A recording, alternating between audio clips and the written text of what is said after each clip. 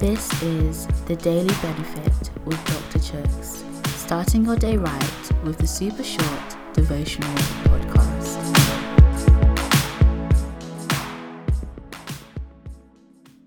Hey guys, today's reading is taken from Acts chapter 10, verse 34. Then Peter replied, I see very clearly that God shows no favoritism. In Nigeria, traditionally when you could get invited to a wedding, it's not just you who's been invited. It's also a ticket to bring along your friends and family too. Effectively, it's an open invite. Everyone's invited. This is probably how one of my friends ended up having more than 2,000 people at his wedding. Imagine that. I'm sure that this might be similar in other cultures too, although I must say this trend does seem to be shifting with a move towards greater exclusivity.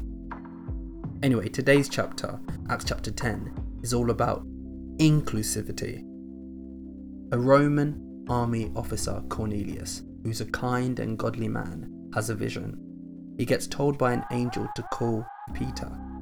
So Cornelius does this. He sends 3 of his men to travel to Joppa to bring Peter to him. Meanwhile, Peter is having a dream of his own. In the dream, God tells Peter, "What I call clean, don't call unclean."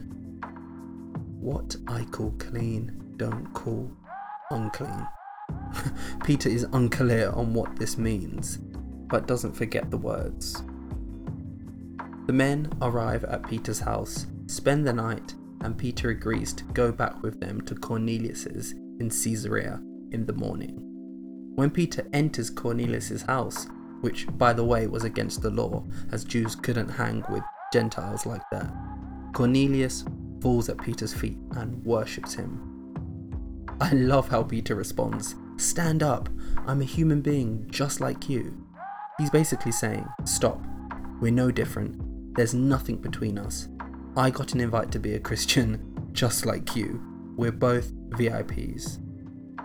Peter then went on to explain to him that God told him in the dream that he should no longer think of anyone as impure or unclean, that the family of God was no longer an exclusive club, and that everyone's invited. Peter said, as in today's verse, that God shows no favoritism. So the Holy Spirit then fell upon all the Gentiles who were listening to the message, just as it had fallen on the Jews. And then the Gentiles started speaking in other tongues and praising God, just as the Jews had done. And then the Gentiles were also baptized, again, just as the Jews were.